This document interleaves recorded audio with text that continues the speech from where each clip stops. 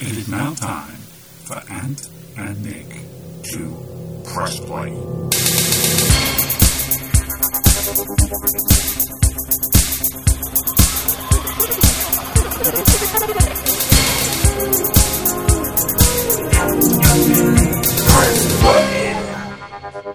Hello, I'm Nick. And I'm Ant. And welcome to Ant and Nick press play on episode 5 of Crime Traveller again. Yeah, we've absolutely messed it up. I mean, it's no secret that this podcast has been hit with a number of technical failures along the way. We've had to record these multiple times. I think this must be the 5th or 6th time, actually, I've watched this episode. Actually, it might be the 7th in my life. We've watched Crime Traveller more times than I think anybody. We are experts now. Shall we just sack this off? No, we've got to get through it. Do you know what? I'm actually doing something I should have done on week 1. I've got a backup recording going. So if my voice changes timbre halfway through, then you'll know that something did go wrong and I'm using the secondary recording. I'm not doing that. If this fails, you're not getting it, guys. We're going to use one of the backups that sound like I'm in a pond. No. And sod you all. I mean, we've got you from the first take, me from the second take. Just stick them together. I'm sure they'll line up at some point. So, yeah, let's get into it. Yeah. Well, not just yet, because we've got a bit of housekeeping to do. Mm-hmm. So, last time, in episode 4, we left a number of unanswered questions hanging in the air. John Crowley's flat. We said it looked strange. Inside and outside, actually. Outside, it looked like a weird Aztec pyramid thing. Yeah, it's horrible. And we wondered where it was filmed. Well, thank you to Ian Farrington at wordpress.com. I should have looked at his site to begin with, because he's got the answer. Brilliant. It's filmed at Alexandra Road Estate in North London. Is it still there? Yeah. People still live there and Yeah, weird. So go and visit it, climb up on the roof and down the other side again to get the full experience. Inside John Crowley's flat was also strange in that it didn't really look like it fitted him and his personality. That was just a bit of a misunderstanding with the set department. But Really? we were wondering about, on his chair, there was a couple of cushions in the shape of a 21. Do you Yeah. remember? And we were speculating that he got it for his 21st birthday. I can reveal, even stranger than that for some reason they are the then current logos for BBC One and BBC Two in cushion form. Oh, okay. All right. That is very odd. So what's happened? They've gone, yes, let's get some pillows. Oh, we've got these from the Andy Peters cupboard. Yeah. Oh, yeah, let's use them. How weird is that? And is this Ian Farrington that said this? All on his website. Yeah. Brilliant. Very informative. Cafe La Ville, aka Giovanni's in episode 1. It is a real cafe. It's still going. Fingers crossed it survives the pandemic. You can see it on Google Maps Street View. Not only that, you can go inside it. Oh, wow. Google Street View goes in through the door. You can almost sit down where Holly and Jeff were. Amazing. Yeah, I love that. Yeah, and it's about, a 3-minute walk to Holly's flat, which is interesting. So you do 2 in the same day.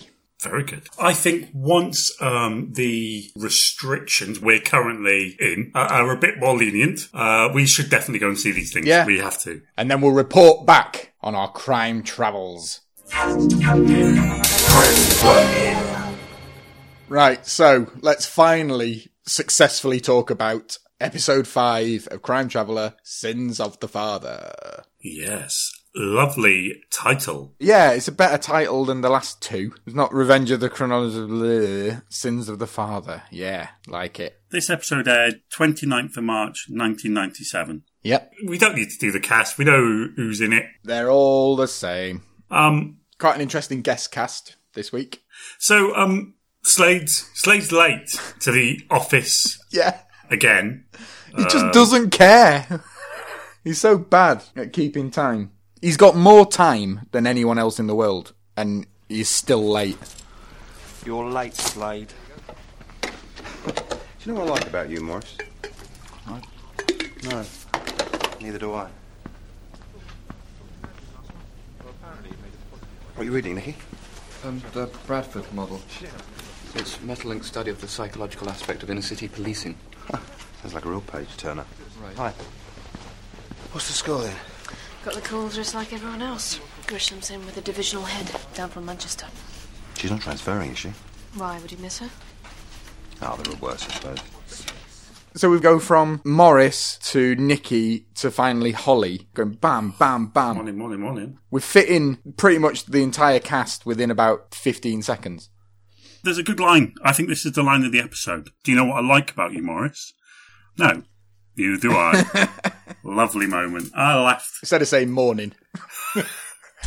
No. Start the day right by saying, by the way, I don't like you. Well, I've taken to using it on some of my Microsoft Team calls. Just open it with, do you know what I like about you guys? No, neither do I. Just carry on.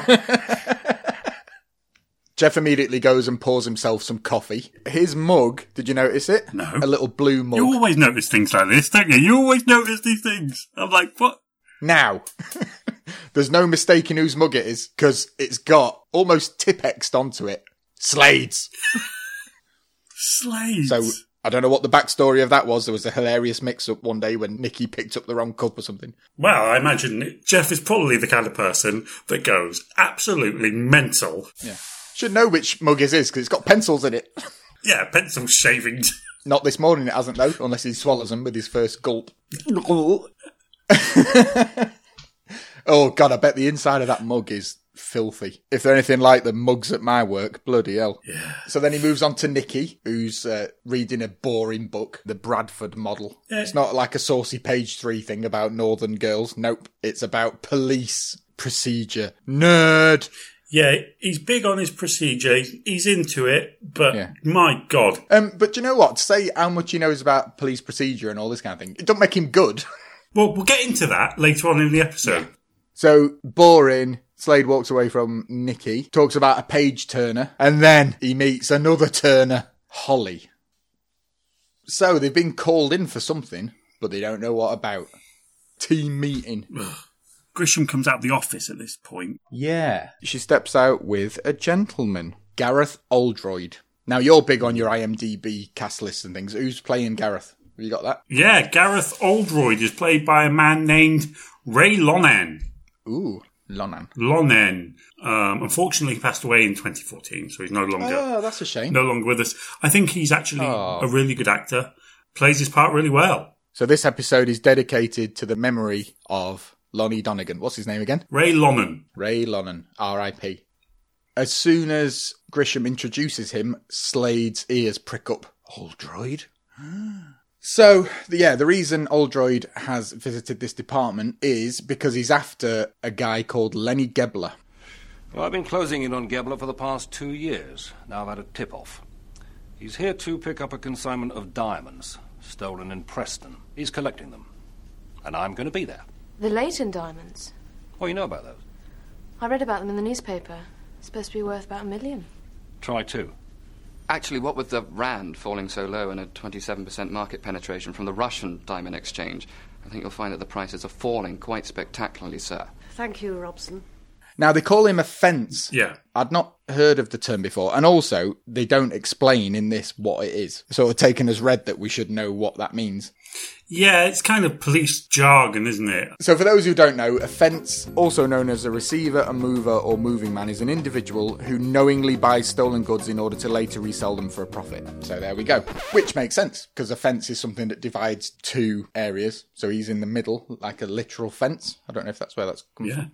So these diamonds that he's collecting are the Leighton diamonds. Quite a high-profile robbery, because Holly's heard of them. Yeah. And she suggests that they're worth about £1 million. Oldroyd corrects her. Well, Try yeah. 2 mil, I mean, actually. Pricky Nicky butts in a bit here, doesn't he? And starts to mouth off a bit. Shut up. He does, yeah, going, oh, actually. But then after, this is what got me thinking. When he says it, the rest of them kind of chuckle, and he turns and chuckles with them. So does he know that he's annoying? Is he being deliberately contrary, or has he got a compulsion that he just can't stop? Because that's the first thing he said to Oldroyd. Never met him before. Yeah, it's weird, isn't it? If he knew he was being annoying, why say it? Yeah. But anyway, that's his boring fact out of the way. Yeah. Go back to his boring book. So they're going to intercept these diamonds, but they need an expert gemologist. Well, it just so happens that they've got one. Holly, are you doing out? Yeah. Chief? Yes, what are you doing now? Well, I'm testing out that new surveillance equipment. Well, that can wait. Yeah, I want someone to authenticate the diamonds. Well, gemology really isn't my field. But can you do it? Yes. Good. I want you there. Where is that? Well, according to the tip-off, it's a warehouse, Slade, by the river, 9 o'clock tonight. Slade? Yes? What? Oh, God. They need to employ more people in this department. It's no good. Again, she says she's busy, though. Not only is she not a gemologist or a seamstress, but she's busy doing something else. She's testing some surveillance equipment. Meanwhile, Jeff's just sauntering in, drinking coffee from his mug. Oh, hello, everyone. Can't they just hire someone who's a gemologist? There must be somebody. He can do it, that guy from last week. Sutherland. Yeah, exactly. He'd know. Just at the end of this scene, Oldroyd hears Slade's name said.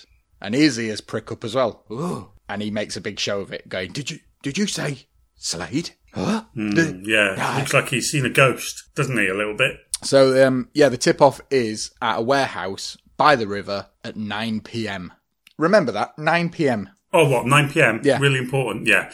In Grisham's office, Oldroyd asks a bit more about Slade. Wants to know whether Jeff Slade is any relation to Jack Slade, who, if you remember from episode 3, was also a police officer who Jeff doesn't really want to talk about. So we finally find out Jeff's dad's name. I don't think this has been revealed yet. Jack and Jeff. So from here on in, we are going to have to be saying Jeff Slade and Jack Slade, not just Slade. So we find out that Oldroyd was Jack Slade's former partner. Yes. Professionally, I stress. Not lovers. And Oldroyd wants Slade off the case. I don't believe this. Look, I don't want him on the case. I've nothing against him personally, but, well, you must know Jack, his father. Yes. I was his partner. I knew that too. Well, you've got to understand that, you know. I mean, after what happened with the father, I can't get involved with the son. Look, if I take Slade off this case, I'll be passing judgment on his father and on him, and I can't do that. Out of all the places Gebler could have gone, why did he have to come here? So, the warehouse by the river, 9 p.m. Or not. Broad daylight. There's 3 guys waiting for Gebler. They are Max and Melvin Marsh. Yep. Do you remember Melvin and Maureen's Musicogram? No, I don't. Had Sophie Aldred in it. Kids TV. They got requests for like a certain type of song that they had to make up or something. I don't know. But that's what reminded me of that. Max and Melvin Marsh's Musicograms. And a third guy, Henry Blaxland. He's the strangest looking guy. He looks like Aphex Twin, but not even the real Aphex Twin. The mask of Aphex Twin. That's all stretched. Yeah, he does look odd. It's a shame, isn't it? But obviously that's the look they were going for. And that's the look of criminals. So, anyway, there's a stakeout happening. Grisham, Oldroyd in one car. I think Morris is in the car as well. And obviously Holly and Jeff are in another vehicle, standing by. So Jeff says a little bit more about Oldroyd here. He says he recognises the name and then just tells Holly to forget it. There's a lot of this. Yeah, don't worry about it, but no, don't matter. Do worry about it. Forget it. Lenny Gebler makes a great arrival here. Yeah, he's funny, isn't he? He's a bit changing rooms, isn't he? Lenny Gebler. He's played by an actor called Stephen Greif. And I checked that on an interview with him today, and he said his own name, so that's it, Greif. Hello, I'm Stephen Greif. Now, I didn't recognise him, but if I watched Blake's 7, I would recognise him immediately. Oh, yeah. As the baddie in it, one of the baddies. I don't really know who they are, but Travis he played. One of the guys who played Travis, and then he was replaced, and there's a big hoo-ha in the fandom, because they think the second Travis was shit. But that's for a Blake 7 podcast. Anyway, back to Crime Traveller, episode 5, Sin to the Father. So yeah, Lenny Gebler does a rather dramatic entrance by leaping off a boat. He's got a nice scarf and like a nice coat and... Yeah, really, really strong performance here. And he goes in, he's got the money, and he's exchanging the diamonds. At this point, the team rush in. So there's a raid. Grisham makes a rare running appearance. Never seen Grisham run before. Very odd. They rush in to grab everyone. Don't go very well, though, because Oldroyd immediately has a gun held to his head. Another guy comes out of nowhere. I don't know where he's from. Jeff's got to go and save the day. So he thinks, right, I haven't gone rogue for 5 minutes. The shot glasses are gathering dust. So this is very rogue. This is like episode 1 kind of rogue. What do you do when you have to save the day? Do you get out of a car and walk up or run up? Or do you drive your car into the front of a building? He's thinking on his feet. Unfortunately, his foot's over the accelerator pedal. So...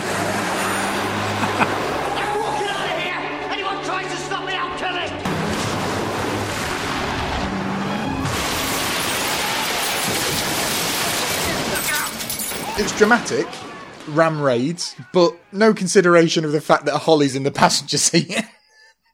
She's just got to go along with Jeff's impulsivity and nearly goes through the windscreen. Yeah, I hope they had their seatbelts on, to be honest. Otherwise... I don't think they have, really, because they're getting ready to leap out, aren't they? Did he warn Holly that he was going to go flying through the front wall? Or did he say...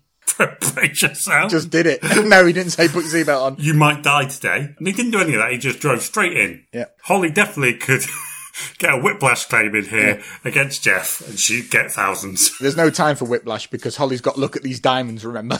Oh, yeah, of course. So, straight away, get the glass out of your hair and have a look at these diamonds. Pretty tiny. I know they're diamonds and that, but I was imagining like a massive, big hunk of a gem. But no, they're little tiny things. They look like glass. They could have just fallen out of her hair, really. So she looks at them, and then she's not 100% what they are. After all that. What do you think? It's amazing. 3 carats, no inclusions. Is it a real diamond? Well, I told you before I'm no expert, but they're certainly not cubic zirconium. That's the most common substitute. Would you mind checking another one, just to be sure? You're stuffed! They're real. Thank you. So yeah, the Marsh Brothers and Henry Hatstand have been arrested. One of them, and I'm sorry for this language, one of them says, "Get stuffed," screams it. Yeah, it does. Cover your ears, children. And then Gebler's arrested, and then it's really funny. Tries to escape, just out of nowhere, just goes, "Set me up!" And then runs, punches one of the Marsh Brothers in the head, saying, "He set me up." Brilliant. It's quite an exciting 30 seconds of action. Yeah, it's all right. But yeah, they're all led off, and Oldroyd hands the pouch full of diamonds to Grisham. It's an obvious moment, isn't it? Here's the diamonds. We cut to Grisham and Oldroyd. Yeah. And they're having a bit of a chin wag in the back of the car. I dare say a bit of flirting going on. What do you reckon? Yeah, and I think they might have had a bit of a relationship in the past, maybe? I don't know. There seems to be an indication of that. I kind of got the impression that they knew each other. Yeah. I'm sure he would have heard Jeff Slade's name a few times if they had met when she debriefed. In more ways than one. Excuse me. So, yeah, they're in the back of this car. Oldroyd says, "What are you going to do with them?" And he says it in a way as if she's going to spend them. "Oh, I'm going to take the family on a cruise." No, what she's going to do is put them in her safe. But surely there's somewhere a bit better than her own personal safe. Well, yeah. But I mean, clearly they don't trust Frank, do they? No. Surely he's where you normally keep them. He'll just put them in an unsealed envelope on the side that says diamonds. Anyway, they go in her safe, and it's all right because only Grisham knows the combination. Yeah, fair enough. She would never tell anyone, would she, Anne, what the combination was? I mean, not that, a safe can be broken into by a criminal, let's say. I tried to have a look what else was in that safe, and I couldn't really. There's paperwork, and there's like some files and... Jeff Slade's birth certificate, probably. That's a twist. Grisham being Jeff's mum all along. Oh. The secret that she will never tell him. Yes. So we cut to a posh bar, and Holly and Slade are on another date that isn't a date. I'm getting mixed messages from them. He tends to put this under the pretense of work, but it seems to be a bit more fun. He seems to blur the lines a little bit. They're always talking about work. They've got no other topics of conversation, really, and whenever Holly's tried to talk to him about anything else, he's changed the subject. Yeah, he loves work. He loves his work. You're not your usual self. You're pleasant to Oldroyd. In fact, you've been pleasant to everyone. You even said goodnight to Morris. Yeah, well. So how do you know him? Who, Aldroyd? Well, I don't know if it's the same man. It's got to be. What? He was my father's partner. I thought your father retired from the police force. No, he has. So? So nothing, Holly. Just forget it. Forget it. Just forget it, Holly. Just forget it. Yeah, don't worry about it. I didn't mention it. No.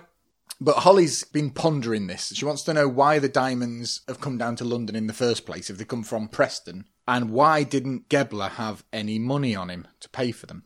She mentions American Express as an option. Yeah. That's one of those things that I still don't know what it is. The only thing I know about it is that no one accepts it anywhere.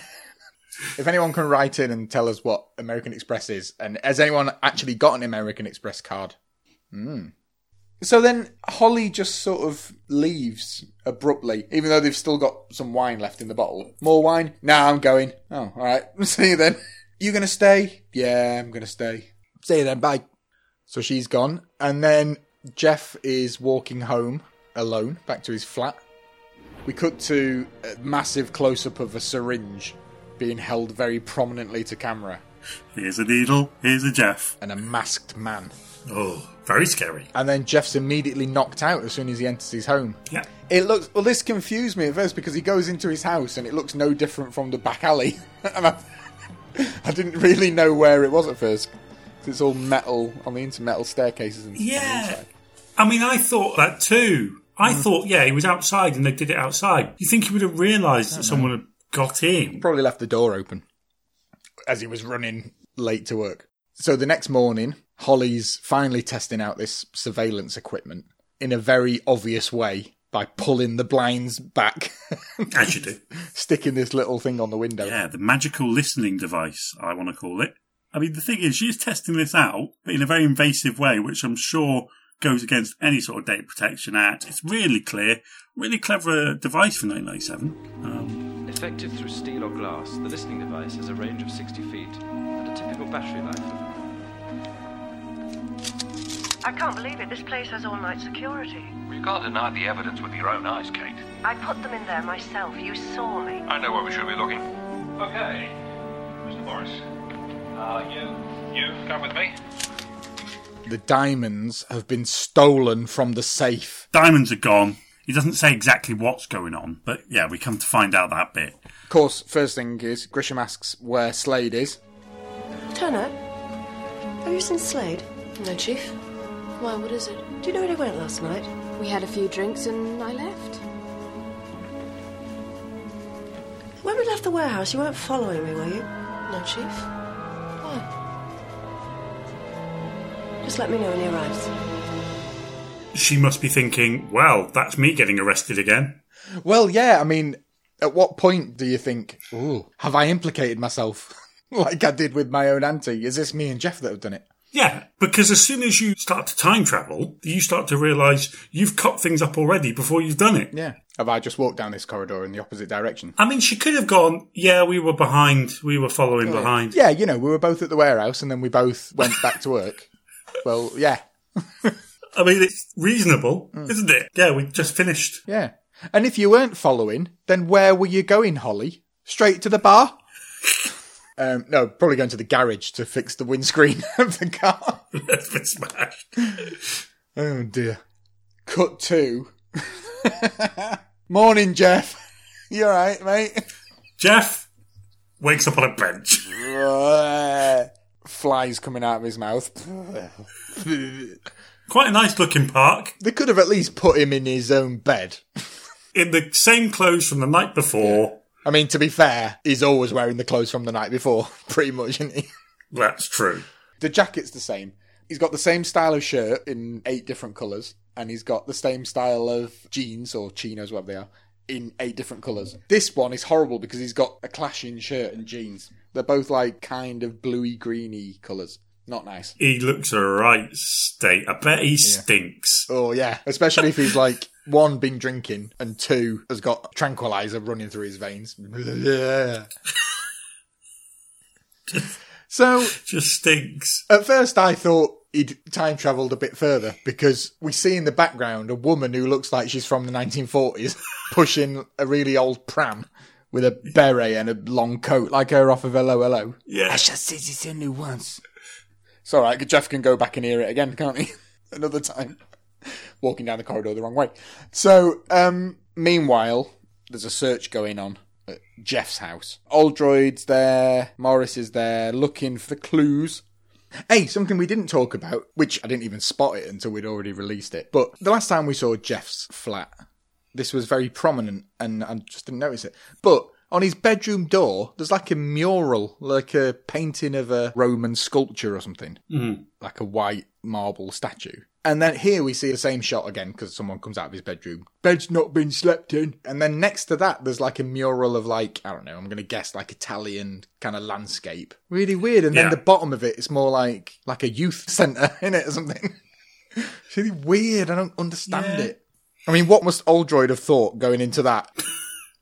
The design department are at it again. All of Jeff's food has very badly done labels covering up all the brand names. I mean, last week we got a gratuitous shot of some Castlemaine 4X in the front. This time we've got cans of lager with lager written on it. Who did that song now? Lager. Alright, maybe play that in the background. Lager, and bottles of beer, and a jar of tomato soup. I mean, maybe this isn't the prop department. Maybe that is Jeff that's done that. Maybe that's just so he knows what he's got to get out of the fridge. I want this place turned upside down. The bed hasn't been slept in, sir. Keep looking. I don't think Slade ever does any shopping. Sir? Morris pulls the ice tray out and then shows Oldroyd. Yeah, there's something in there. So yes, the diamonds have been frozen in the ice. Which I was thinking, I mean, that's a good place actually to hide them. If it weren't for the fact that they were immediately discovered. By Morris of all people. A more realistic discovery would have been, they're looking round, they can't find anything. Morris pours himself a drink. Pops an ice cube in it. Yeah. Starts choking. Somebody does the Heimlich maneuver. And then he spits out 3 diamonds onto the floor. No. You could have got a whole another quarter of an hour out of that. He drinks it, swallows it, chokes, has to go to hospital. Then he has to pass the diamond, cue a hilarious pooing scene where he's constipated. And then you get Grisham receiving the diamond and a weird, disgusted face. So we cut back to the station. Now, I didn't realise it. I'm glad I've watched this 14 times now. Because I didn't notice this until literally today. This scene starts with Nicky at his computer. Yes. Morris and Holly are both sat pressing his keys on his keyboard, annoying him. And he's like trying to slap them away. Get off! I think he says something like, press F1. Just annoying. But they don't get too far with it because Jeff arrives. Stumbles in, holding the back of his head, I think, isn't he? Like, oh. Holly tries to intercept and says, get out, go home. But no, it's too late. Slade! And this is the thing. This is the weird thing. Because you wouldn't turn up to the office if you'd done something wrong. No. So he clearly is not aware that he's done something. So he turns up and he gets the old Grisham treatment. Slade! There's a lot of slading going on. So he's hauled into the office, Grisham and Oldroyd, explaining to him what they have discovered. Mm. It turns out there's no diamonds in the safe. Oh no, they're coloured beads. Beads? This time we don't need a science officer to confirm it. You went drinking last night? Yeah, I had a glass or 2 of wine, yeah. That's not why I'm like this, though. There was someone waiting for me in my flat when I got back last night. They knocked me out and drugged me, I think. I'm not pissed. Slade tells Grisham that he got tranquilised and dragged to the park. Yes. No one seems bothered by that bit of key information, but never mind. What they are bothered about is that 3 diamonds were found in the ice box. So, now we have a bit of very clunky dialogue. Jeff, tell me something. Do you know the combination of this safe? 36, 17, 25. See, nobody had those numbers. Were you ever in the room when the safe was open? I don't know the numbers to the safe, and I didn't take the diamonds, Chief. You know me better than that. I don't know what to think. I don't believe this. I mean, what have we got here, you know? Like father, like son, or what? Slade! Leave my father out of this. Don't do that. Don't make things worse for yourself. Nobody knew the numbers to that safe. 36, 17, 25. Yeah, you know, the numbers to the safe that I've never told anyone.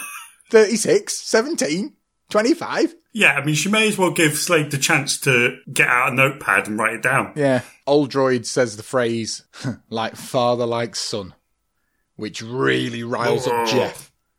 Jeff goes for him. Yeah. Grabs him by the throat. Rah! It's weird. This line, Old Droid just goes, "Don't do that." And it just sounds a bit of an anticlimactic line. Don't do that. And you would think Jeff would be a bit more happier here, because we find out he no longer has an overdraft. Yes. I'm glad you mentioned that. I thought, brilliant result. Grisham has got a printout of his bank statement. I don't know how, but never mind. Confidential information, isn't it? And well, cheers to the police. And yeah, Jeff mentions his overdraft. Oh yeah, got to print out my overdraft, have you? No. He's got no overdraft. Yay! Well done. Paying off your overdraft, Jeff. Yay! Yeah, you'd think he'd be a little bit more happy about the news. He's not. He's got 25 grand in his account. Now, I paused this because I thought info. We have a close-up of his bank statement. A lot of good information in this. Yeah, good. Let's go. So, he banks with the Metropolitan Bank. Like it. Jeff's account number, 37, 62, 46, 34, 69. The sort code, 59, 39, 23. I was really tempted to try and pay some money into that. I might do. Mr. J. Slade, so he hasn't got a middle name. This is the info we want. Now, we've got loads of information on his money. Not only that, we've got a date for this episode, for when this is set. Wow. Because the £25,000, Grisham says, was paid in 2 days ago. And it says on the bank slip, 7th of December, which means that this is the 9th of December. 1996, presumably. Wow. That's impressive. Yeah. How's this for continuity? I'm not going to bother going on about what Holly's account number and sort code is. All I know is that the bank she banks with is called Bank. And her statement on the screen says bank money. But both of them have got a payment in of £900. So I wonder if that's their wage going in. Oh, yeah. Yeah. That's not a lot, is it? Holly should probably be on more money for the amount of work that she does compared to Jeff. Yeah. His overdraft is resting on, roughly on the 2k line. But yeah, every single bit of money he's got is in negative until the 25,000. So that's good. See, they're putting effort into that again, but they're not putting effort into Holly's speech that time. Yeah. Or lager. Lager. Anyway, as we're looking at that, the fire alarm goes off. Convenient. And Slade uses that opportunity to slam Old Droid against the wall and escape. Yeah, this bit's great. I love this bit. Makes my day every time I watch it. Poor Morris. They go chasing after Slade. They're running down a corridor. Morris runs into a trolley, just wheels out onto the corridor. Oh, God. Morris goes straight over it. It's so funny. Arse over It's tear. Morris's gormless expression. Morris's stuntman's good in this. He goes right over it. Oh, if it was a stuntman. If it was Paul Trussell, then kudos. But yeah, it's a very good fall. Absolutely head over heels. Probably breaks his spine in the process. That's what makes me laugh. Frank goes to try and help, but he's locked in his little cage. Let me out. Slade runs past Lenny Gebler, who's in the cell that Holly and the Scatman were in the other week. And Lenny looks confused. Strange. Oh, that's strange. Oh, what's happening here? Ugh. Hey, we haven't talked about his accent, have we? He's got a very kind of camp, fruity accent, hasn't he? Yes. So he's talking about the diamonds. And then Slade manages to find a car in the car park that is open and has the keys in the ignition already. Good. And off he goes. I speculated the other week that when Holly escaped in very similar / too similar circumstances, when she escaped, I was like, oh, imagine if that was Morris's car. Well, this time, it is. He's got away. Yeah, I noticed that too.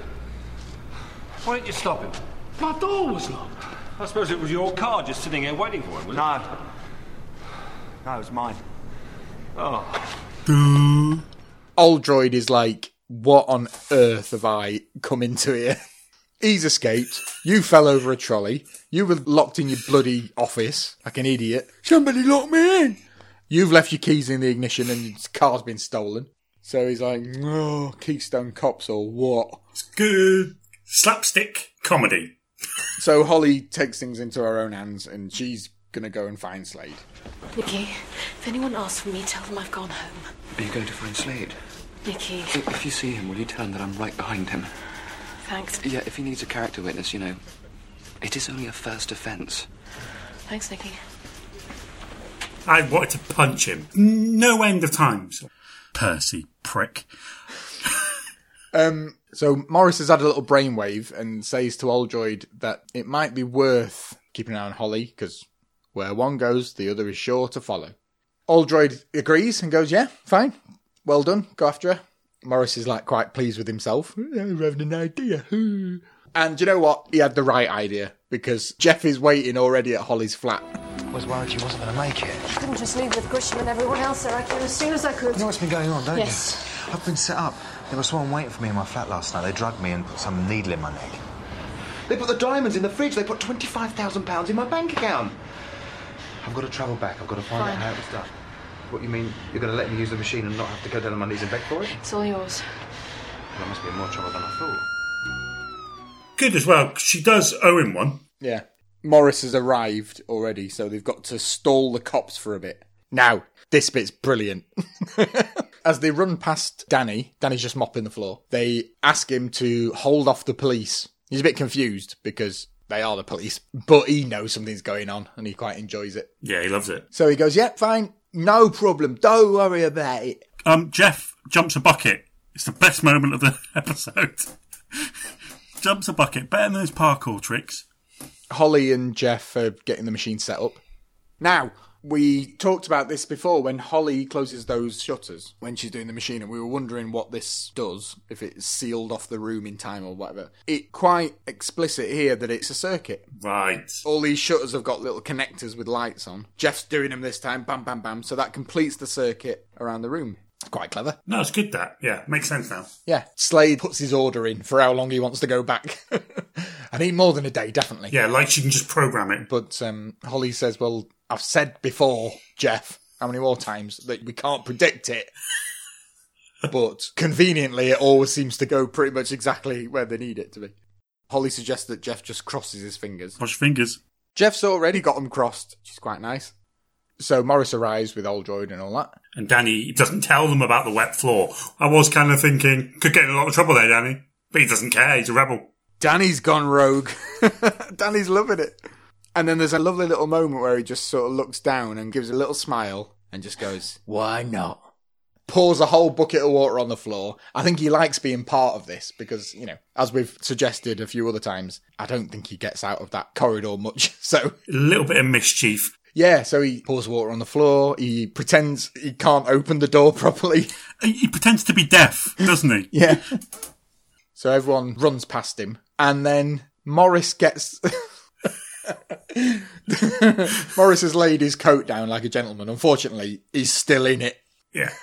About 20 minutes after he's falling head over heels, he's the first one to run into the soapy water, and then he falls the other way. Yes. He probably cracks his back into place, to be honest. It's probably good. He's probably brain damaged beyond belief. That's twice we've had this shot where he's fallen over and the other police have just run past him. Perfectly unharmed. They don't slip on anything. They're all running in it. I think it's because Morris has just galloped across it like a horse. Yeah. For the first time, we see the outside of the room as it's changing. So Old Droid and the gang running up the corridor effectively disappear as time goes back. Yeah. Which is nice. Crossing his fingers worked because they've gone back 24 hours. Almost exactly 24 hours. 1:30 yesterday afternoon. Kepler arrived at the warehouse at 2:10. We're not going to make it. It's not bad. It's given us 24 hours. We've got 24 seconds. So not 9 p.m. Yeah, weird. That was a mistake. That is one of the only actual continuity errors I've spotted in the script, I think. It cuts to the warehouse by the river. For some reason, Holly and Jeff are up on a chimney. Sort of, yeah. Weird thing. Lookout post. We don't see how he's got up there. No. Has Holly been learning parkour? So they get to see Jeff ram raiding the warehouse again from above, bird's eye view, which is a nice little shot. Jeff loves it. He's going, oh, look at that, it's brilliant. I put my friend in danger. We've already established there's no airbag in this car. That's us. Did it have to go in that way? I love a dramatic entrance. I wish we could get closer. No, we can't meet ourselves, Slade. Let's not make things more complicated than they already are. What now? Grisham will come out with the diamonds. She takes them to the station and then she'll put them in the safe. All we've got to do is make sure we're close to her. That easy. If only. There she is. And she's got the diamonds. I don't know why they had to get there for the raid, because they know what happened in the raid. They're not getting any new information out of this. Jeff wants to be closer, but again, Holly reminds Jeff that they can't meet themselves. Yeah, we get it. Episode 5, you've said this every single time. If this doesn't build up to them meeting themselves at some point, I'm going to be bitterly disappointed. Yeah, so all that happens, and then Holly and Jeff follow Grisham. So it was them. They're trying to keep their eyes on these diamonds at all times, just to track exactly where they've been. Yeah. She says, oh, we better not get too close. And you're pretty close. You're like 2 car lengths away. You're close enough for her to immediately recognise that she's being followed. Holly says, oh, do you not want to see who knocked you out? Jeff goes, nah, not bothered. Nah. I mean, I would be very bothered. I mean, initially, when I watched this, way back in whenever that was, I thought the person that had knocked him out was him. But turns out, no. Spoilers. Having looked at it again today, I don't really know who it was still. I don't recognise the eyes. That's all you can see through the balaclava. So they're having a stakeout, another one, of Grisham's office. They've broken in. Mm-hmm. Holly's all curled up in a little blanket or whatever it is, or coat. We see Frank again, doing his security rounds. Patrolling the area. Why is Frank there still? Does Frank work 24 hours? What's going on? Well, yeah, he was definitely there at midday, wasn't he? I mean, maybe overtime, but I mean, he seems to be there a lot. I know. Sleeps in his cage. No wonder no one knows what's going on, because they're all overtired. Can't see straight. Oh, they're all delirious. Well, there's no other workers, is there? I mean, Holly's having to do 6 different jobs. Frank's having to cover security at night and during the day.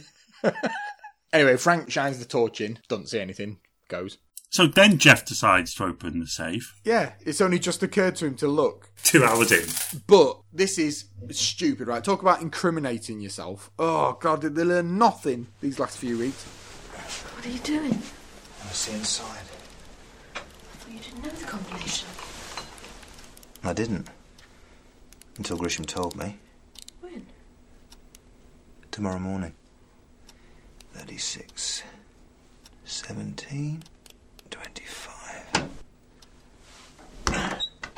Now, I've seen this 47 times, as I've said. I can't remember those numbers off by heart. Yeah, same. He's remembered them. But then he doesn't cover his fingerprints up, does he? So he's putting his fingerprints on the safe. What if he was going, no, it wasn't me, somebody else must have done it, and they gone, well, we've got your fingerprints on the safe. Yeah, he's not the smartest. So he gets his fingerprints on the lock, he gets his fingerprints on the diamond pouch, but he don't get his hands on the diamonds because they're not diamonds. They've already been changed. So that was a waste of time. And then in the frustration, Slade just slams a load of beads on the table.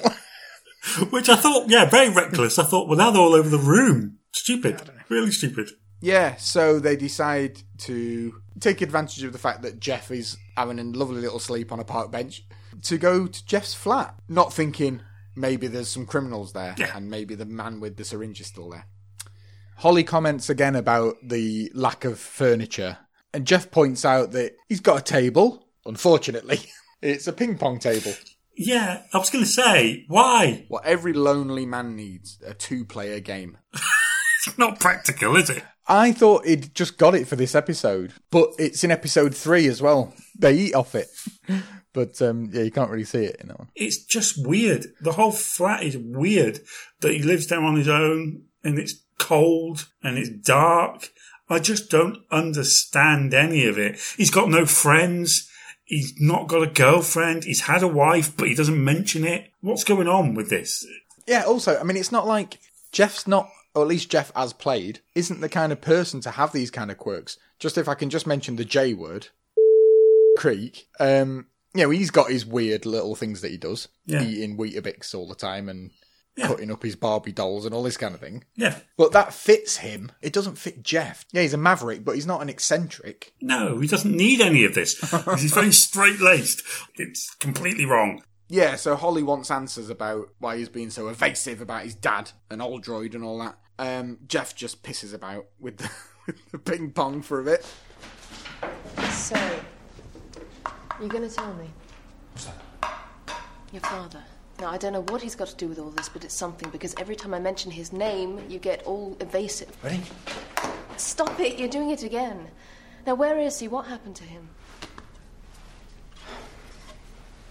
Okay. He's in prison. What? He was a bent copper, we think. Because he stole money from a bank raid. He got a 9-year sentence, and Jeff hasn't seen him for 5 years. Yeah. And then Jeff explains what happened. It was a bank raid. £200,000. That was a lot of money then. He was in charge of the case with Oldroyd. That's how Oldroyd got his promotion. Only the trouble was half the money went missing. And your father got the blame? Yeah. He said he was innocent, but... Go on. Well, there's nothing more to say. You would have thought he would have mentioned this a bit earlier, seeing as it's exactly what's happening at the moment. Jeff goes, that was a lot of money then. It makes a big point of that. It's only 5 years ago. Yeah, I mean, it's still a lot of money anyway. It's not like saying, Threepence Halfpenny was a lot of money then. Yeah, it's a lot of money whichever way. And then, weird throwaway line that Jeff was out of the country when Jack was on trial, but he read all about it in the papers, and that's why he doesn't read the newspapers. What? That's to try and give him some sort of personality, isn't it? He doesn't read the papers and he's a man of mystery. It just makes him an idiot. Yeah, I mean, don't read, like, the tabloids, maybe, but I don't know. Really silly. Michael French, God bless him. He struggles a bit sometimes with the sincere moments, doesn't he? When he's trying to be emotional, talking about his dad. He was commended 4 times. So, anyway, he's not seen him in 5 years, but they're going to go and see him tomorrow. So, let's get a good night's sleep, eh? Mm. Holly gets the bed this time. No beer was thrown. Oh. So it's fine. Holly gets the bed. But I think the sofa is probably a better option because he hasn't put clean sheets on. Well, I thought that. I thought, oh, what? I hope Jeff's the kind of person that cleans his sheets daily. Maybe that's another of his personality quirks. Fresh bedding every day. And then a game of ping pong. Sit and stare at the wall. I don't know. It would be clean, wouldn't it? Because he's not slept in it. Because he got drugged. Although, another little continuity error. Earlier, when they were searching the flat, they said the bed hadn't been slept in, didn't they? Oh, that's weird. So, where did Holly sleep? There's a lot of plot points here that we're uncovering. So, we cut to prison. Slade Prison. Weird name for this prison, isn't it? Yeah, Force... Is it Force 9? Weird. Yeah, don't know what that means.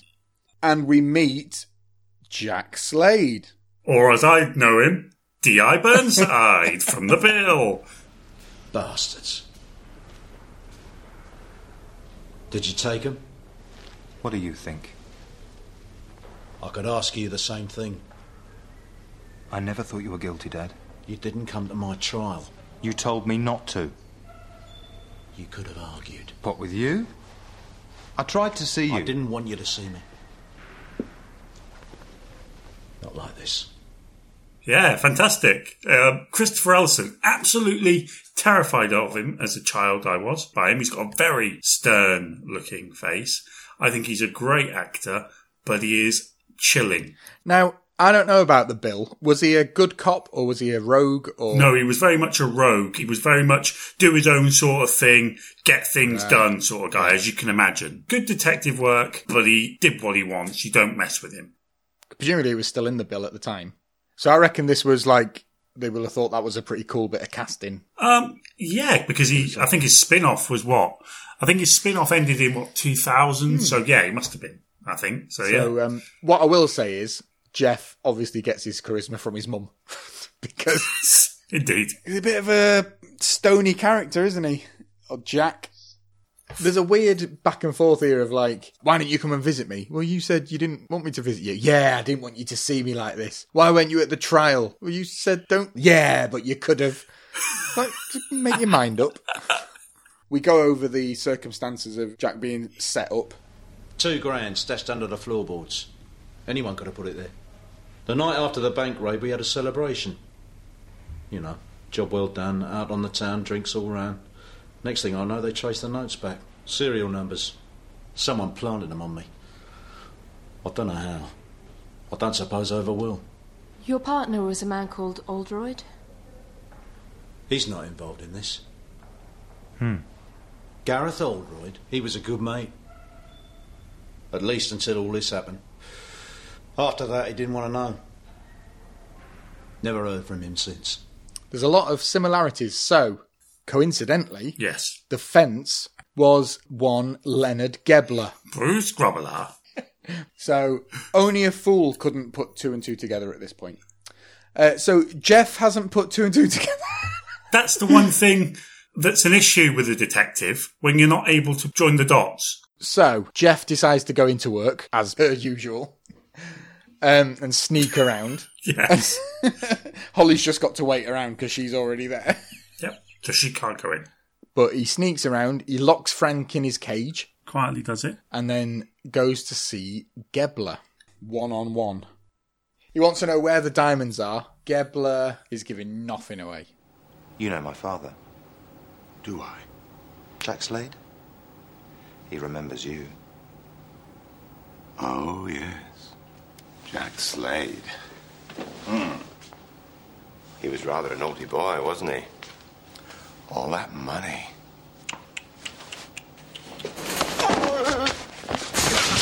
Where are the diamonds? He attacks him, obviously. Yeah. Grabs him. He's very good in this, Stephen Greif. Very good. He loses his accent a little bit along the way, but he's got a lot of power. He's got a charm, eloquence, and knows exactly what he can and can't get away with, and knows exactly what buttons to press. So he's not giving any info about these diamonds. Gebler reminds Jeff that they have got nothing on him. Nothing! No. He goes, I'll be out by lunchtime. Don't you worry. So meanwhile, Holly, our Holly, is sneaking around the car park. It turns out she's the one that's opening the car and leaving it running for Jeff. And I thought, this is good. She sets it up. That's fine. But I was thinking that she would go and steal Morris's keys and then, you know, do it legitimately. But no, Morris has helped her out in the sense that he's not locked his car and he's left the keys in the ignition anyway. So all Holly's really done to set this up is open the door. But no, it would have been a bit better if she'd managed to get them out of his pocket without being seen or, you know, something like that. It would have been a funny scene as well. It would have been a bit of jeopardy. But no, they're there already. And then we see Jeff inside the police station next to an alarm. And as I said earlier, Jeff is learning because he realises it's me that presses the alarm. Bashes it in. Yeah. How dramatic. Because he's looking at himself being interviewed and he remembers it. Really clever. I like it when all of this links together. I do like it. Same. Yeah. And now, finally, 5 weeks in, we finally get what I've been waiting for. 2 Jeffs in one shot. Yeah, it didn't seem like there was a wig in sight. I paused it, looked, and was like, they've actually done it. They've done it. And you know what? Really well done. It's a nicely timed little bit of split screen, yeah. Because it includes Jeff pushing the trolley out. Yep. He sort of looks around. I tell you what, Jeff looks more excited than me at seeing himself. He's got a right little wide-eyed little smile on his face. Shoves out the trolley, and it all links up very nicely. Morris goes arse over tit again, so we get to laugh at that again. Poor Morris. I think he should be speaking to HR, if there is a HR department, and it's not just Holly. Cut back to Force 9 prison. Yes, Jack Slade. He's worked it out. I've worked it out. I'm sorry, but you're not making yourself clear. Listen, Warden, I've been locked up now for 5 years and 1 month. And suddenly it's all very bloody clear to me. Now I need to speak to Jeff. It's urgent. Telephones are available between 6 and 8 o'clock this evening. You have an entitlement to a 6-minute call. I need 1 minute. But I need it now. I'm sorry, but the rules are there for a reason. I'm sure it can wait. I know, I understand. Prisons have got to have rules. That's what the guy says. But yeah, it's not an unreasonable request, is it? All he needs to say is, look, my son's a police officer. He's trying to solve a case, and I need to give him a vital bit of information. But he doesn't. Yeah. Jack goes, right, plan B. Plan B. Where's the laundry? We cut back to Jeff in another cafe. Holly comes in to meet him. So this I do not understand. Instead of going straight back to the machine, Jeff just wants Holly to do him a little favour. Who am I calling? Grisham. Grisham? What am I going to say to her? Gebler said he'd be released by lunchtime, and we're going to help him on his way. Grisham. You want me to do what? Yes. Who is this?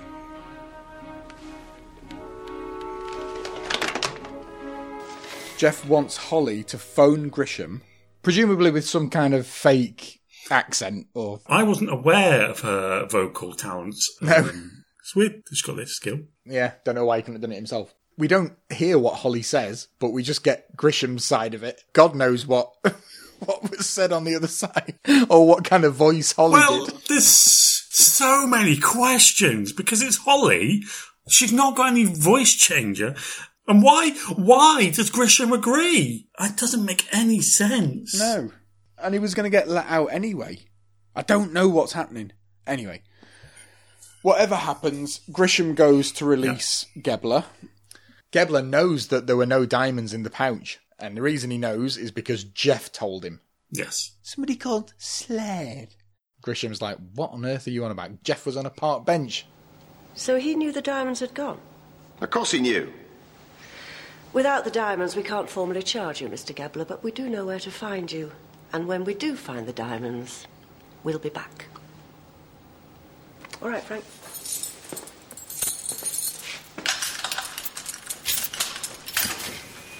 Anything I can do to help, you only have to ask. Always a pleasure. This way. This is another nice bit of acting from Stephen Graith, because he's doing that thing where he's like pretending to be really, really helpful and polite and respectful, but actually just playing them like, oh no, you got nothing on me, don't you? Yeah, he's good, isn't he? I can be of any more help. Don't hesitate to call. All this kind of thing. Nice. So, Jeff and Holly follow Gebler, and the watch beeps for 1 hour. So this is it. 1 hour. Meanwhile, at the prison... Here we go. It's Jack Slade on the bottom of a lorry escaping prison. In a way that can not be possible, surely, even in the 90s. It's easy. So it's only just occurred to him 5 years in. He could have just escaped. I mean, risky. How did he get under there? Maybe he's got some contacts, people to help him out to look the other way and all that. He certainly didn't turn on the charm, I'll tell you that. In a few episodes, things have the word time on them. Yep. And this says laundering time, same day, which you wouldn't have on the side of a lorry. But it's just an excuse to put time into it. Time. Be close by the word time. Time. You don't have to hold on for too long, because at the first set of traffic lights, he rolls out and runs away. Yeah, you think he would get caught, wouldn't you? But there we are. Yeah. Probably could have walked out. Holly and Jeff have followed Gebler to a hotel. Gebler checks in. Well, he certainly can afford a nice glass of hotel. 40 minutes. Good afternoon. Good afternoon, I'm sir. Leonard Gebler. Gebler. The room's just over there at the top. The tower room. Thank you. Okay, thank you. And then Holly and Jeff go over to the receptionist and ask about Gebler and what room he's in. Police. The man who came in just now, what room's he staying in, please? Mr. Gebler, it's the tower room. It's on the top floor up there. And Jeff's eyes light up. No! I only noticed this today. Jeff goes, ding, ding, ding, ding, ding, ding, ding. It's Parkour Slade time. Now, I've got a slight issue with this. Okay. Because obviously, Jeff's doing more parkour, same as ever. Yeah. We've got close-ups of his face, long shots of the man in the wig, slipping on every step, pretty much. Yeah, I've actually wrote here, too much. Too much. It's just becoming comical. He walks along a glass roof with his arms out. A glass roof which everyone can see through, by the way. And all he's doing really is getting that surveillance equipment that Holly was testing before and sticking it against the window and just having to listen in. Surely he could have just taken the lift up and put that on the door. Yeah. I think he just wanted to climb. Exactly, he must do. I mean, I suppose so far we've only seen that it does work through glass. I mean, it's not very good surveillance equipment, is it? If it can only go through glass. Anyway, it's a good job this surveillance equipment is crystal clear, isn't it? Sticks it on the glass and manages to hear perfectly Gebler's phone call. Yeah, like a dream. Well, it's sooner than I expected. Yeah, you were right there. There was no way they could hold me. 7 o'clock this evening. I'll see you at the warehouse. Hello. He gets back quick, doesn't he? Shoots back through the window. I mean, it's just magic. Yeah, I mean, he comes back through the window to Holly like he has just come off the bottom of a slide. Yeah. Whoa. Back. So there's 3 minutes to go. They're ducking the police again. So every single time. So they have to go into the back entrance of Holly's house. Yeah, which we didn't know about. Yeah. So they go in that way. They bump into... Danny. Can you explain to me how about 3 seconds ago you ran up those stairs and now you just come from down there? Don't bother. Don't even try. He wants answers. Or does he? Never mind. Don't need to know. Don't need the hassle. You do you. And I'll do me. So they're back just in time. Everyone reappears when time resets itself. Yeah. Which is a weird thing, and it's been speculated on, like, how exactly this kind of works. Because they wouldn't reappear, would they, really? No, they should be there. Yeah, exactly right. There must be some kind of time lock force field thing in that room. Like, has time in stasis or something. Yeah, it must stop. Or creates, like, a slightly alternate parallel time where the other Jeff and Holly aren't running in to use the machine. And then it all comes back together again. Yes, I get it. Makes sense. Time resets itself. Everyone sees the bloody lights shining in the flat again, and no one questions it. This is very reminiscent of episode 2, where they just open the door to them and go, okay, right, here we go. This time, slightly different, because Jeff turns himself in.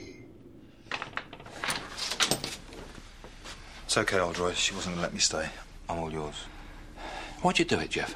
You know, after what I've been through with your dad. Oh, maybe it's like what you said. Like father, like son.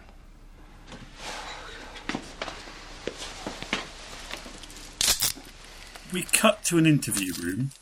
Jeff plays a dangerous game here. He says he did take the diamonds. Guilty as charged. Right, where are they? You can't have a solicitor present. Of course, solicitor's not going to help me. Oh, for heaven's sake, why are you trying to make this more unpleasant than it already is? Just tell us what you've done with the diamonds. I mean, in the long run, it could stand in your favour. Just for the record, Slade hasn't admitted he took the diamonds. I took them, Chief. What? I'm sorry. It was stupid. Just like my father all those years ago. Maybe it's in the genes. Those high-waisted jeans. Jeff says he hasn't got the diamonds, or he doesn't know where they are, but he knows where they will be. The warehouse, 7 o'clock. Oldroyd is suspicious. He doesn't like it, so he thinks there's something fishy going on, which there is. But I think Grisham is kind of starting to understand that something's not quite right. Yeah, just playing a long game here. Yeah. I see. Let's do it. You know, Grisham may very well think or know that Jack was set up. And so when Jeff is saying like father, like son, it clicks that, oh yeah, this is actually very similar. So she says, we're going to the warehouse. And she wants Oldroyd there.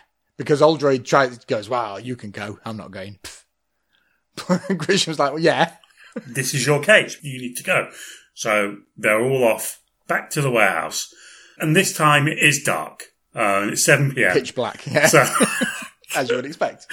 At 7. Makes sense. So they're waiting around. Back at the police station, Jack kidnaps Nicky. Brilliant. Where's Jeff Slade? Actually, this area is prohibited to the general public. If you want to try general inquiry... Do you know where they've gone? Yes. You're taking me there. No, I'm not. Oh, yes, you are. Get in. So there we go. Jack and Nicky, the odd couple. Yeah, brilliant. Pricky Nicky and Burnside. So, at the warehouse, a car pulls up and Lenny arrives. Yeah. Meanwhile, Nicky's going through some bloody kidnapping procedure. My name is Nicky Robson. I'm 23. I'm not married, but I do have a girlfriend. What are you telling me all this for? It's the Stockholm Guidelines on Hostage Situations, creating rapport. Standard procedure. And I've had a quick look up at this, and I couldn't find anything. So. Stockholm Guidelines. No, I couldn't either. We found out 2 things about him, though. He's 23, which is depressing. Yeah, 23 years too many. And he's got a girlfriend. Yeah. And then he says, this is the Stockholm Guidelines for making a rapport with your captor. Well, it's not going to work if you tell him. That's what it is. Jack, very rightly, just looks at him like, what the hell are you banging on about? It would have helped if he'd said to Nicky his name. Yeah. It would have made a bit more sense. And I'm Jack Slade. I need to find Jeff quickly. Yeah, I mean, man, a few words. Meanwhile, there's a bit of a standoff because Lenny is waiting and Slade says to Oldroyd, yeah, go on and arrest him then. Well, what are you waiting for, Oldroyd? Why don't you arrest him? No, I can't do that. Only just released him. Has he got the diamonds? He knows where they are. I'll arrest him. No. It was Oldroyd's investigation. It's his arrest. Your move, Gareth. But then he's kind of pushed forward. Yeah, this is a good bit by Gebler, isn't it? I love this bit. As soon as Gebler sees him, he does a bloody song and dance. Hey! We did it! Shut up! What are you talking about? It worked like a dream! Shut up! I got the money! Shut up, we're being watched. What are you talking about? We did it! I've got the money, yeah. Whoop-de-doo, we're in the money. We are criminals, you and me, yeah. So the cat's out the bag with that one. Yeah. Which anyone with any sense would have realised about half an hour ago. But Grisham's like, yeah, right, I see what you're doing there, Slade. Brilliant. Jack pulls up, steely blue eyes. He's got a very good face, Christopher Ellison, hasn't he? But not necessarily as a goodie. Money just falls out of the case and flies everywhere like the crystal maze. Aldridge's trying to grab it off him. Shut up. It's fantastic. There's a shot of Jeff walking towards that money that's in the air, which I think is a really good shot of Jeff walking through it slowly. I really like that shot. Yeah. I mean, he wants to keep away from that because some of that could end up under his floorboards if he's not careful. And we'll be back to square one. Oldroyd offers Jeff a bribe in an attempt to spare himself. Says to Jeff, take these diamonds, set you up for life. And then Jeff refuses. No. So Oldroyd pulls a gun and gets in Gebler's car, drives away. But who's driving in the opposite direction? But Jack. Yes. And neither of them are slowing down. No, really gripping stuff. Jack has an absolutely stone-cold expression on his face. Very good stare. I can see why you were terrified of him. Indeed. He tells Nicky to get out, doesn't he? Nicky, get out. Get out of the car. Which is more than Jeff would have done. Yeah, exactly. If it was Jeff, he would have just put his foot down. Oldroyd is the one that chickens out at the last second, takes a bit of a swerve and flips upside down right into some crates. Bloody hell, it's like amazing. Goes through the air. Yeah. Spins about 10 times in the air. Crashes. Yeah, this was proper movie stuff. This was really well done. Really, I felt well acted. Great moment. I mean, he would be dead. Dead? Hello, Jack. Kate. Could have killed him. No such luck, I'm afraid. Get off! So Jeff and Holly explained the whole thing to Grisham, that the diamonds were switched at the warehouse, while we were all looking at Gebler punching that man in the face. Classic misdirection. For just a few seconds, everyone was looking at Gebler. Oldroyd was holding the diamonds. Now, it was important that we knew they were real diamonds. That's why he insisted on Holly being there. Once you'd authenticated them, he wrapped them up in that blue velvet pouch. With an identical pouch full of plastic beads sitting in his pocket. Simple as that. And there we go. Crime solved. And so we get the last little scene here. So we've gone to Holly's flat, interestingly, where you keep a massive time machine. And Jeff's doing the cooking, obviously. Don't know what he's cooking. Even after he's made it, I've no idea what it is. No. But he... sure it's nice. He asks for some fenugreek. You got any fenugreek? Fenugreek. He says it as if it's like salt. Yes. Have you got any salt? Have you got any pepper? He says it like that. Got any fenugreek? Smells good. Have you got any fenugreek? Fenny what? Fenugreek, it's a spice. Don't you ever make anything? I made this. Oh, that'd be him. We should have done this at your place. 3 people, 2 plates. Don't worry, you'll be fine. Just keep that door shut. He does a funny line which I'd not spotted before, where he goes, "What, do you never make anything?" And she holds up like a big bit of machinery going, "Yeah, I made this." Bit more important, don't you think? There's some fenugreek. There's a little knock on the door, and Holly goes to answer it with a weird, not at all steady cam. Yes. Almost like a documentary, like the following Louis Theroux or something down a corridor. And it's Jack. Dun, dun, dun. Here comes Jack Slade. Who, let's not forget, escaped from prison. Yeah, he did break out, and he also attempted to kill someone, didn't he? So, yeah. There's another thing in it. A lot of this would not stand up in reality. Yeah. Yeah, anyway, he's here with some champagne. And that's a nice little gesture, isn't it? Mm. Oh, you shouldn't have, Jack. I didn't. Kate Grisham sent me a crate. Just go straight through. I hope you don't mind eating in the kitchen, but we're painting the sitting room, so... It's a terrible mess in there. Brilliant. Zero charisma again. But yeah, Grisham's giving him a big crate of champagne. Thanks, Jack. Sorry for 5 years of your life. Sorry. Whether Grisham was involved, I don't know. I didn't think about that. I wonder if it was the same force and whether they were colleagues. Cut to the table with the meat in the meal. I don't know what the meal is. I paused it. I tried to have a look. I don't know what he needed fenugreek for. On the plate, it basically looks like a load of peas and gravy. Rocket leaves or something. On the tiny table, Holly says that we have to eat in the dining room because we're decorating the living room. And then it cuts to like the buzzing machine. They're only round her place in the first place because Jeff can't be bothered to buy any furniture. Otherwise it would all be around his for his reunion with his dad. There's a nice moment where Jack says, "Oh, you can cook," to Holly, and Holly says, "Thanks." Oh yeah, and Holly just takes credit for it. But Jeff lets her have it. Ugh, good job it wasn't her cooking.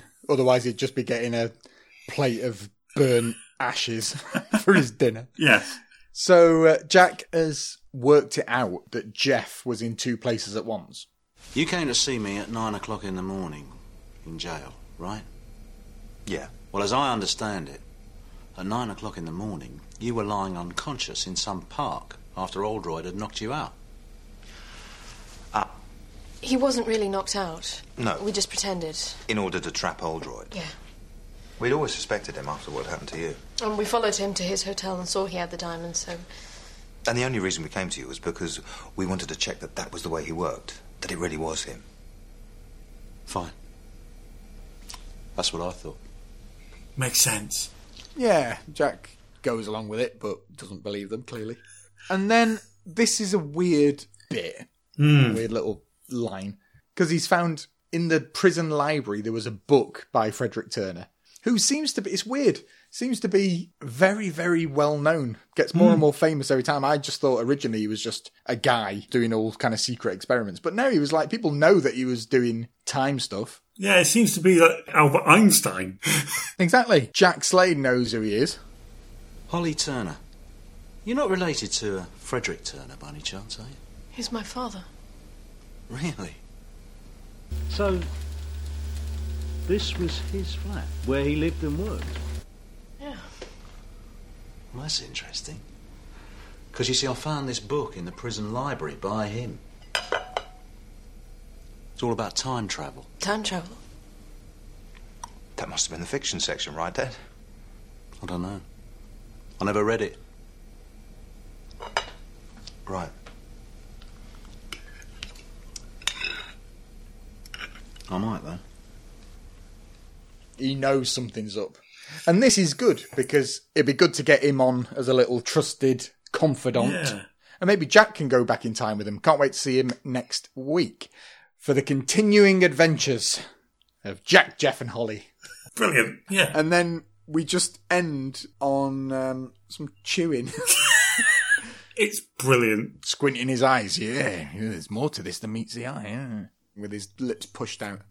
And there we go. We just end on him chewing for about 10 seconds.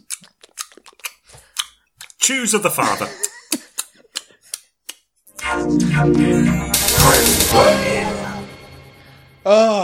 So that's the end of the episode.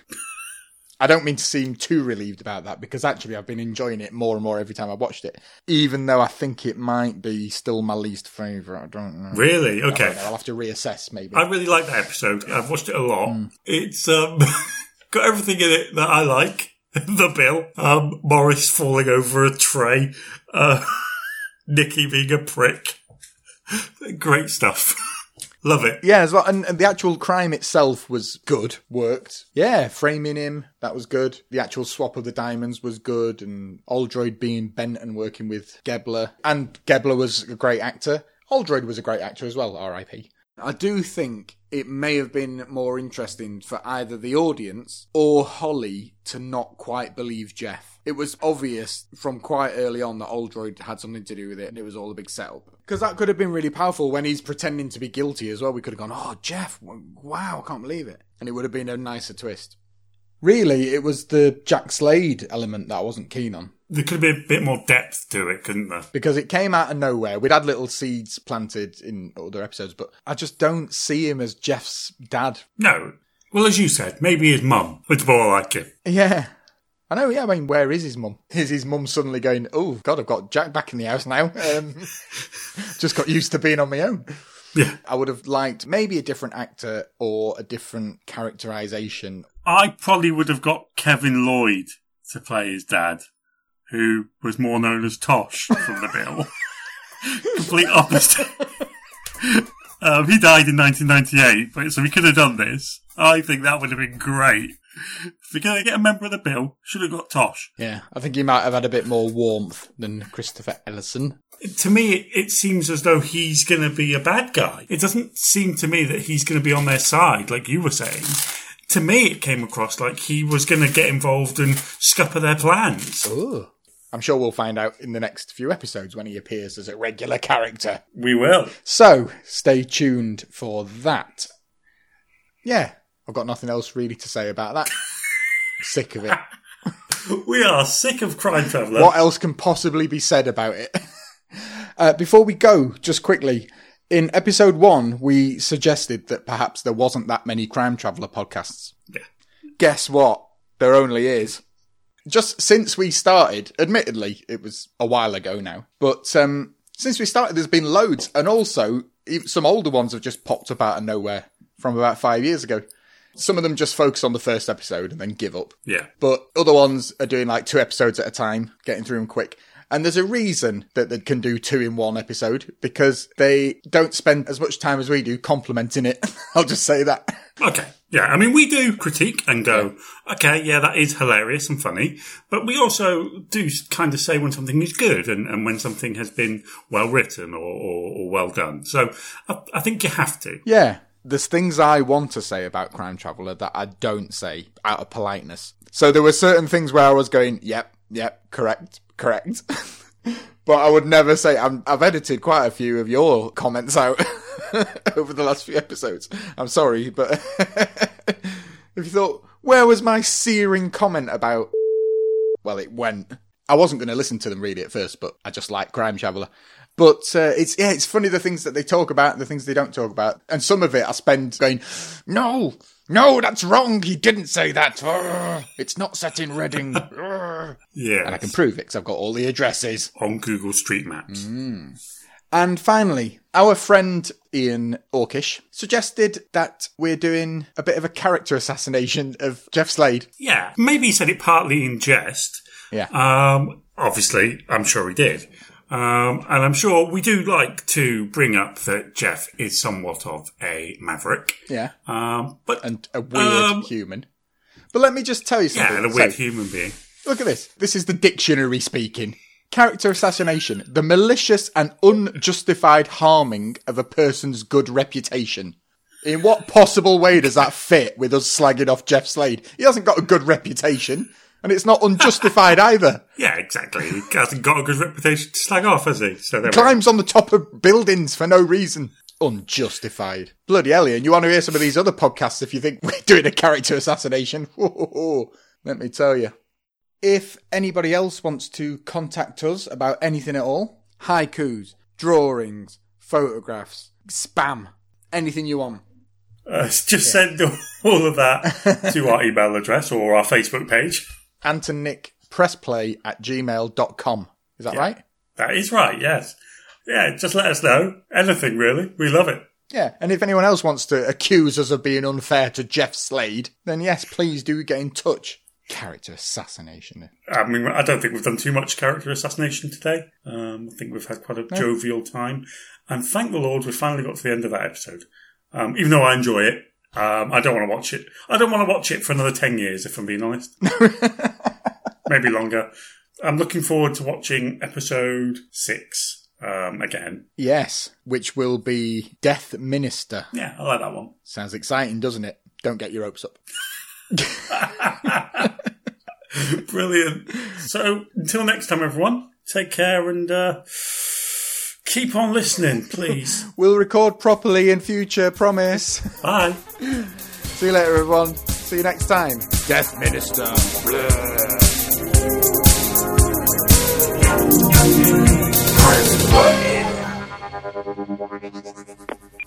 Do you need a song? Do you need a dance? Some music that's special and new? Just give us a ring. We'll find just the thing for you. Yes, you need Merlin and Maureen's music at grounds. They're super duper duper super duper at grounds. A music call.